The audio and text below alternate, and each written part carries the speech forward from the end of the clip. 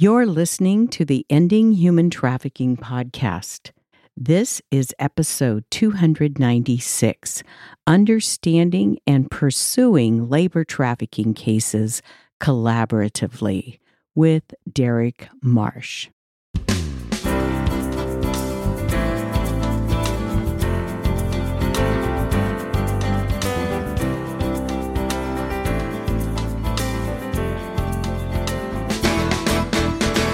Welcome to the Ending Human Trafficking podcast here at Vanguard University's Global Center for Women and Justice in Orange County, California.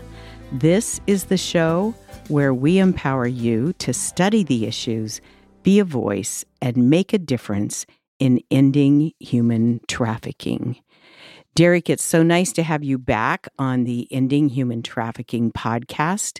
Listeners, you all remember Derek Marsh is the Associate Director of the Global Center for Women and Justice, but he has a long history in combating human trafficking. He's the co-founder of the Orange County Human Trafficking Task Force.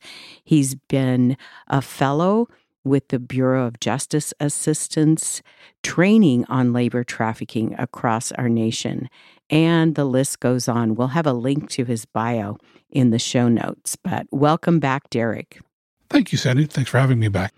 So you just recently wrote an article for a peer-reviewed journal, and I was so impressed. First of all, for those of you who know what it takes to publish an article in a peer-reviewed journal, that's just deserves a pause and some kudos to you for that kind of work. So thank you for doing that. Well, I have you to thank, obviously, and the folks at Societies where the article is being published was super patient and super understanding with me as I managed to write through COVID and through one of my parents' deaths. So I really appreciate everyone's patience and understanding through getting this article together. Thanks, Derek.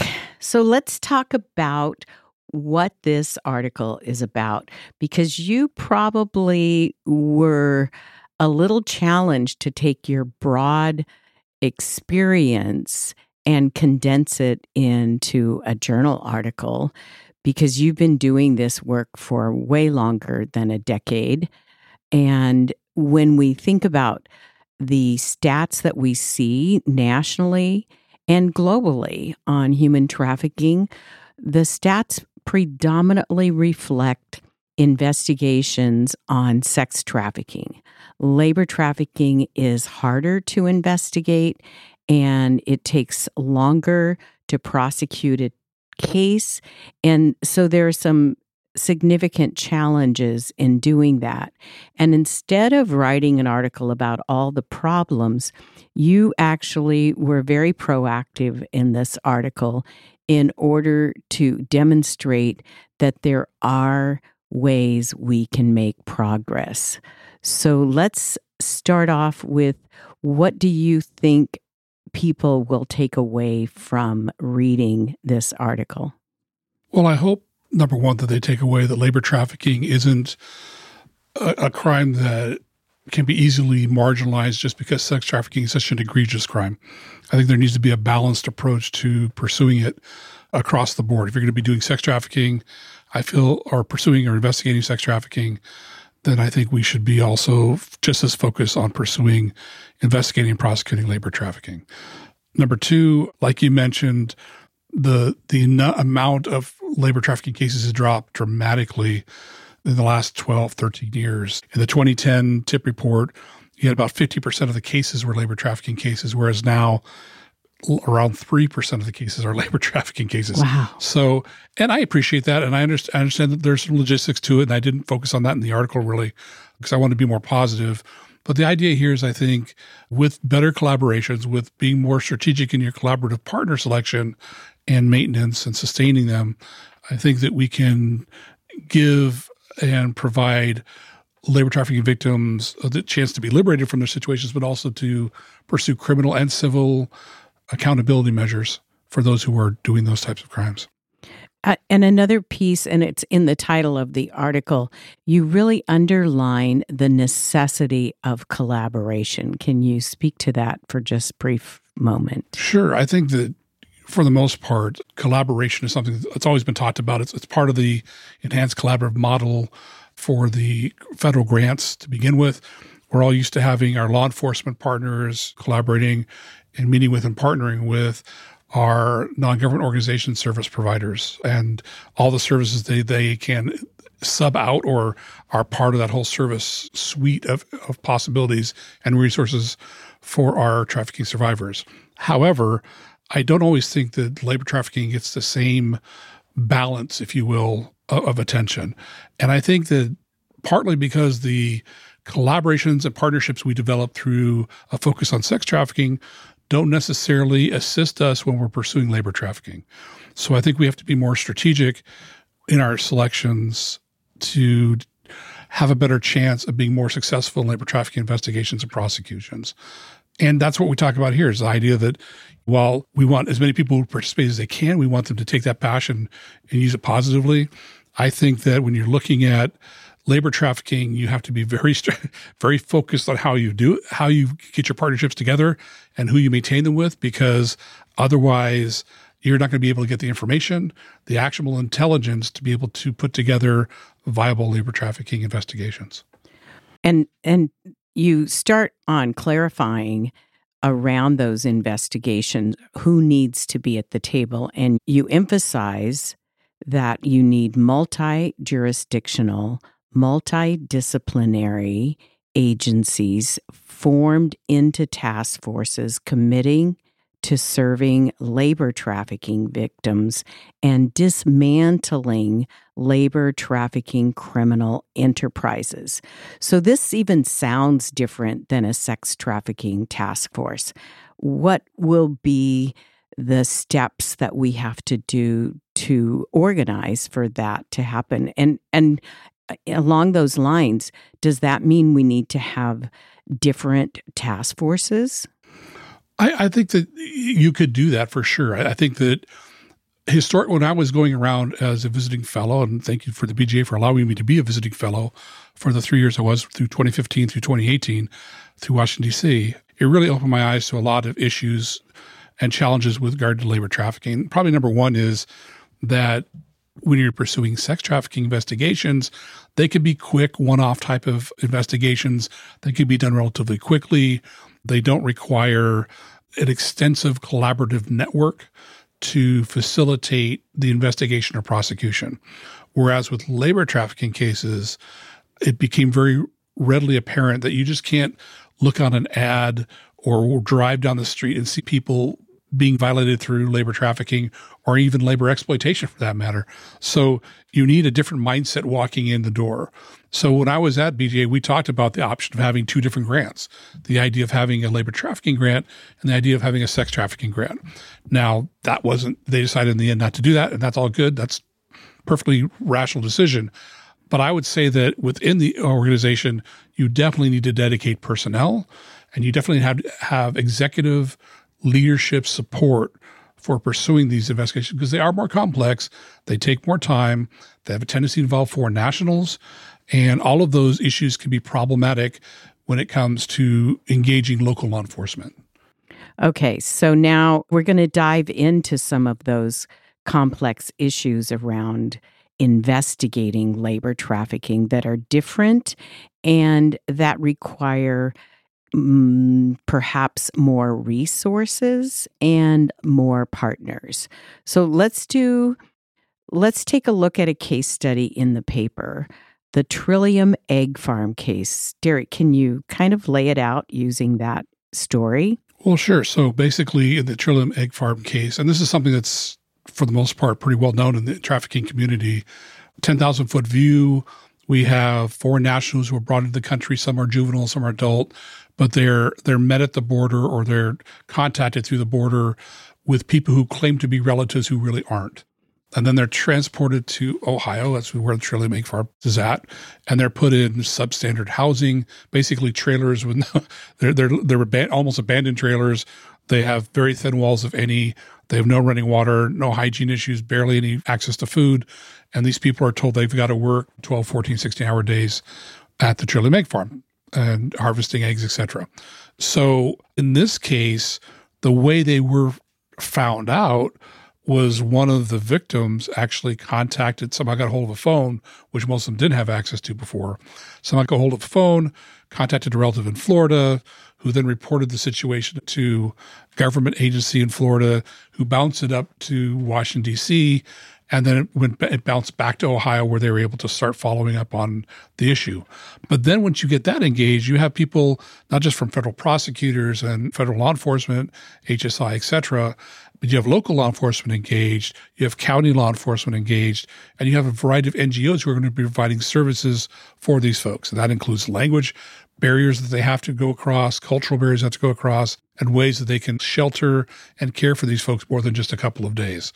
So those all become challenges that are unique in some ways to labor trafficking over sex trafficking. And you can't figure that out on the fly normally. You normally have to have these NGOs, these shelter providers, these language interpreters, these collaborations already in place so that you don't run behind when you're actually going to the location, doing your investigation, finding these people are being exploited / trafficked. So having read a lot when I first started pursuing any kind of trafficking investigation at all, because in 2004 when I started, it was like a wide open plateau that no one really knew a lot about, at least in my world, a lot locally. So I did a lot of reading. And an article that came up in 2013 was from Dr. Richkin, who actually is a foreign author, but provided a 5-part model saying these are places that people have to interact with the government or pseudo-government agencies, and where they have to surface, if you will, from just hiding behind borders or hiding behind property lines, or just being basically hiding behind cultural and language barriers. And so these 5 areas are areas I think would also work for sex trafficking as well, but Dr. Richkin seemed to focus more on labor trafficking, and I agree. So in that world, what happened is that these 5 areas included the idea of getting identity or identity paperwork, the idea of border crossing or border entry, the idea of how are you documenting your employment, if it's documented at all, obviously where people are housed, the location where they're housed, who's paying for that, how that's being done, who inspects those types of locations. And finally, obviously, following the money, those financial flows that go and the process and track who's getting paid, how they're getting paid, are there any kind of payments being made at all, and if so, to what degree, and who holds the money, and yada, yada, yada.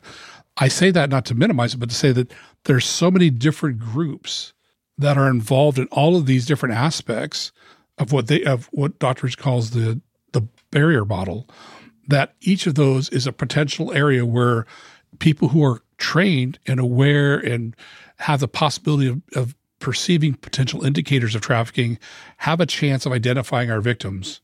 Basically, a place where they surface and become more recognizable than they do when they're stuck in a field, or what they do when they're stuck just going warehouse to warehouse and cleaning, or strip mall cleaning, or strip mall doing massages, or whatever the case may be for your labor trafficking. So these barriers are barriers to identifying the victims, to investigating the crime. Is that correct? I think it's more like a border. It's maybe sometimes a better way to look at it. It's a border they have to cross and actually interact with other people other than the trafficker and themselves. So if you get an ID card, you just can't get an ID card from your trafficker. Maybe you can, it'd be false. But if you're trying to pretend that this is any kind of legitimate enterprise, or you're trying to get a passport, or you're trying to get a visa, then a lot of times there has to be some interaction with government agencies to get at least the template for which you're producing your fake IDs.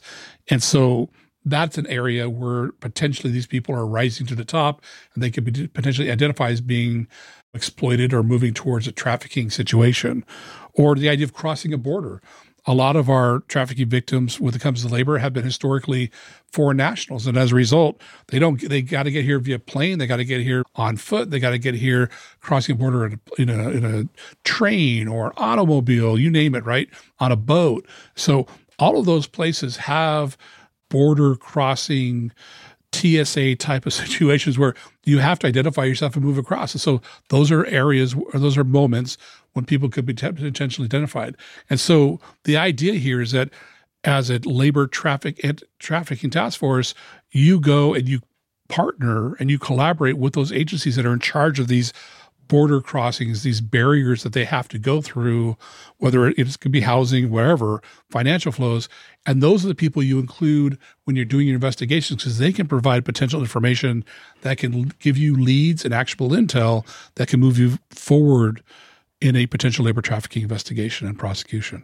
And it doesn't seem, from my perspective, that most traditional task forces, at least here on the West Coast where I've had experience, include airline transportation agencies, travel, even border and customs folks. So how do we partner with them when they're at a different place? Well, I think they may be in a different place in the sense of where they're at understanding labor trafficking or where they're at in enforcing labor trafficking. But all we need them to do is keep their eyes open and report to us if they see something that's suspicious. The whole idea of see something, say something. So, and it's on a different level if you're collaborating with people and get to know them. And you can't make that up at the time of the incident. I mean, obviously you can get a report, and there have been many cases where different agencies are able to identify a potential trafficking victim, and it pans out, whether they contact the National Trafficking Hotline or they're able to contact a local law enforcement or federal law enforcement or local law enforcement representative. Sometimes as they work out great.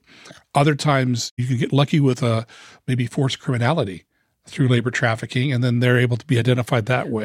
Wait. You're talking forced criminality? What is that? So forced criminality is when trafficking victims are being forced to commit crimes as part of the perpetuation of the labor trafficking or as an incidental part of the trafficking. There have been cases where people haven't been given enough food during their labor trafficking, but they've been allowed out to pick up food from a market. But because they can't have money, then they end up doing petty theft. They end up doing shoplifting, things like that. As a result of that, we call that forced criminality. They didn't choose to do it. If they had their choice, they would have paid for it. But they don't have access to money. They don't have access to those resources or credit. In fact, it's been taken away from them through the traffickers, and so they're forced into criminality. Also, some groups actually, as part of the labor trafficking, make them go and do thefts. Again, shoplifting rings, things like that. And it also can work into actually harvesting, transporting, selling drugs, which we're finding a lot in the marijuana industry these days here in California, but also across the United States and actually across the world. There are many reports of that type of forced criminality going on through being a drug mule or actually sitting at the locations and growing the marijuana so it can be produced, harvesting it, and packaging it so it can be sold in different locations. So I was at an event last night and someone asked me, how do we identify a labor trafficking victim? And their question is a great question. I think one of the reasons we understand sex trafficking as easier to investigate is because someone's doing something that is illegal here. But for labor trafficking, someone who's washing dishes or cleaning an office building, it's not illegal to do those things. So how do you know? How do you follow up to find out if they're being forced to work or being exploited? Honestly, it's sometimes can be very almost impossible. Say your office workers that are doing cleaning, unfortunately, they're being not paid as much or at all because of some type of debt situation they've been found themselves in. Well, as a normal citizen, you're probably not going to see that. It's the people who are hiring these people to work for those buildings, to clean them up or whatever. The onus falls more on them to be able to determine, is this a legitimate business? Are these people being paid? Or are they undercutting all the other businesses so significantly despite having equivalent labor forces? That's really a tell, because a lot of a business's overhead has to do with paying personnel costs. If somehow they're beating everyone's prices by 30, 40%, granted, some people overprice themselves, and I get it.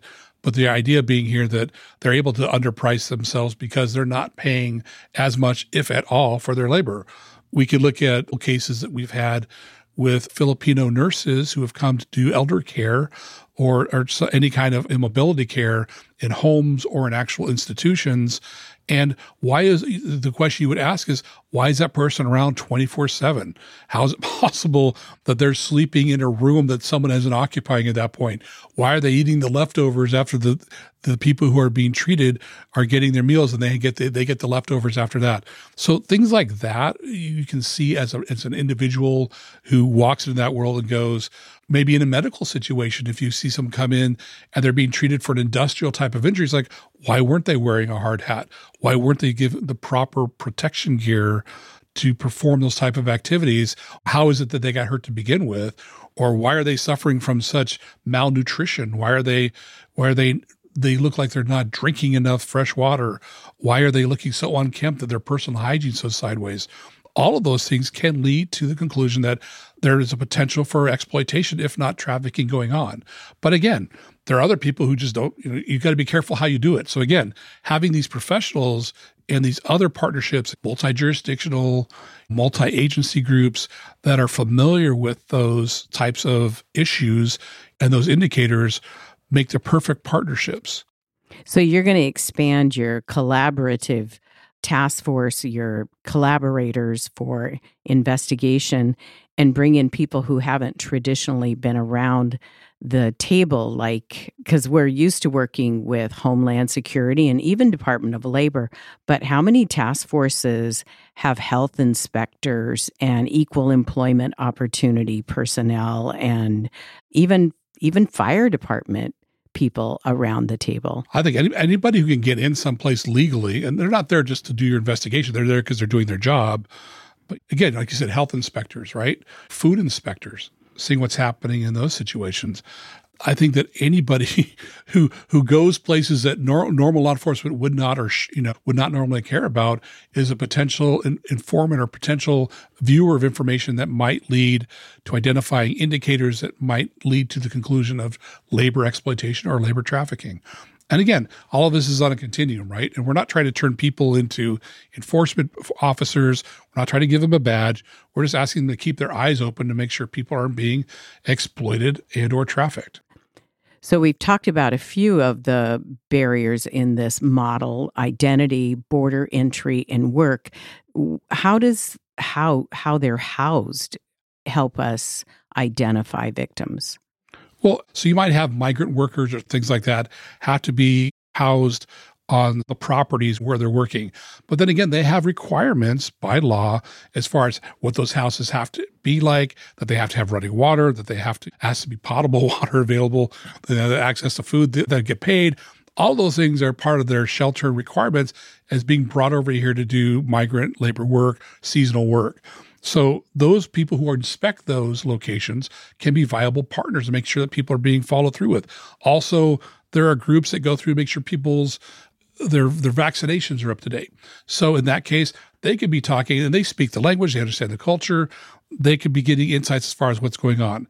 If there are any churches in the area that cater to those particular foreign national groups, then obviously that's a potential area where people could disclose in those areas what's going on. But for those others that are working in restaurants, that may be working as cleaners in the strip malls or in larger facilities, wherever, they still have to land somewhere. They have to be staying somewhere that's not on a remote property.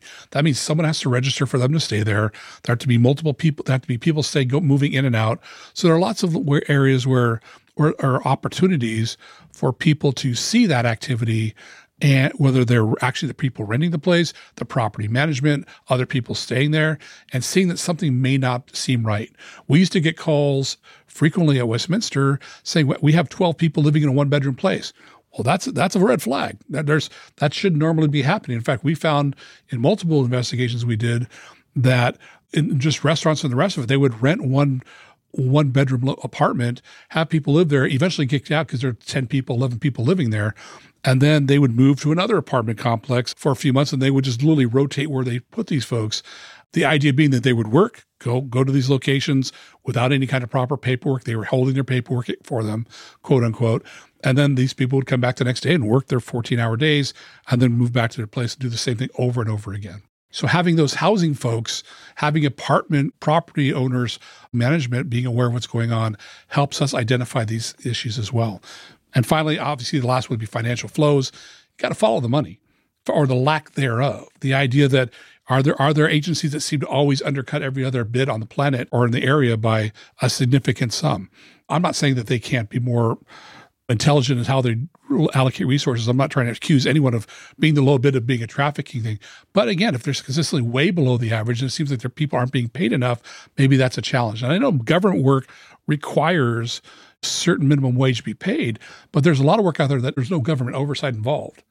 So these 5 barriers then require that victims and perpetrators directly interact with all these other agencies. And that's how you then develop what you call collaborative intelligence. I'm probably not getting that right. Well, no, I think you're close. I mean, the idea being here that the typical way of getting intelligence through going through the web or having people testify against other people, that still is in play. But your initial intelligence to start the investigation that's actionable to say, well, we really believe this situation might be some type of labor trafficking situation is difficult to get as a result of the choice of poor partnership entities. Not that those people are bad partners. I don't mean to say that at all. What I'm saying is they're not focused on issues that relate to labor trafficking or in areas where labor trafficking is occurring. So if you're able to get those people who meet those different barriers, who are able to be kind of gatekeepers in those barriers or ways that they have to interact with those potential labor trafficking victims or labor traffickers, and they're educated with it, to understand what indicators are, how to see what's going on, then we can use that information. We can use their observations as a kind of intel upon which we can build potential cases and find out what's going on in these different areas. This particular section of the article is inspiring for me because it's opening my eyes to other agencies and disciplines where we have neglected to bring training there so that they see their interaction with possible victims and even might reach out to local task forces. Derek, our time is almost up, but I want to get to your kind of conclusion here. Yes, these create intelligence, but bottom line, we are talking about a victim-centered approach. We have never wavered in our fundamental belief in upholding the rights of a victim. So can you address, just as we wrap up, the challenge that we somehow have of prioritizing sex trafficking trauma over labor trafficking trauma?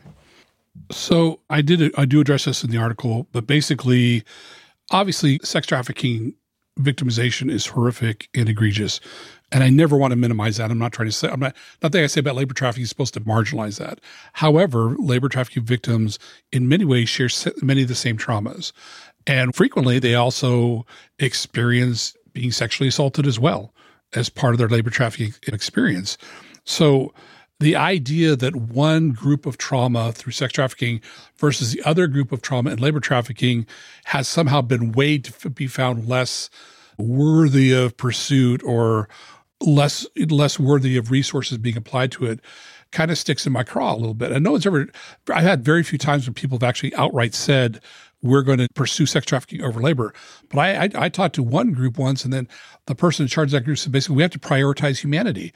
And his reference was to the prioritizing of sex trafficking over labor trafficking, or the idea that somehow these folks aren't part of the picture because there's a lot of challenges that go with working with foreign nationals.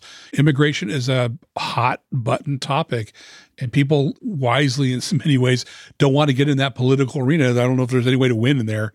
But the reality is that regardless whether you win or not in the PC world, they're still being trafficked and still being exploited in the criminal world. And I think we sometimes forget that, and we allow these ongoing political dialogues to dictate what we prioritize and what we advertise as being focused on. I listed a few examples in the article that show that even though it was a labor trafficking case, there were multiple issues with sexual assault, torture, kidnapping, false imprisonment, all things that we're expected to enforce as police above and beyond labor trafficking. So I really feel that the trauma experienced by both, while both egregious, and obviously sex trafficking is its own unique situation. Again, I'm not minimizing it or trying to marginalize it. However, I don't feel it's fair to minimize or marginalize the trauma that labor trafficking victims go through as well. There's a lot to unpack in this, and we will put a citation note in the show notes for Understanding and Pursuing Labor Trafficking Cases Collaborative in Societies 2023 by Derek J. Marsh. And we're very excited to see what will come from this article and the opportunity to expand our understanding of collaboration. And I'm encouraged and challenged by how we can begin to expand our networks to be more inclusive of less law enforcement focused agencies that victims and traffickers are engaging, so we have a better opportunity to identify, investigate, and prosecute the perpetrators. Thank you, Derek. Thank you for having me, Sandy. I appreciate it. So we're inviting you to take the next step to go over to endinghumantrafficking.org. That's where you can find the resources we've mentioned and so much more. If you want to study the issues with us, you can look at the Anti-Human Trafficking Certificate program here and either do it for tuition-based credit or as a professional certificate. If you enjoy or at least learn a lot, sometimes I don't think our topics are really very enjoyable, but if you learn a lot here at the podcast, we would love to have you become a subscriber and even become a Patreon subscriber to help us keep this program going. Thank you so much, and I'll look forward to talking with you again in 2 weeks.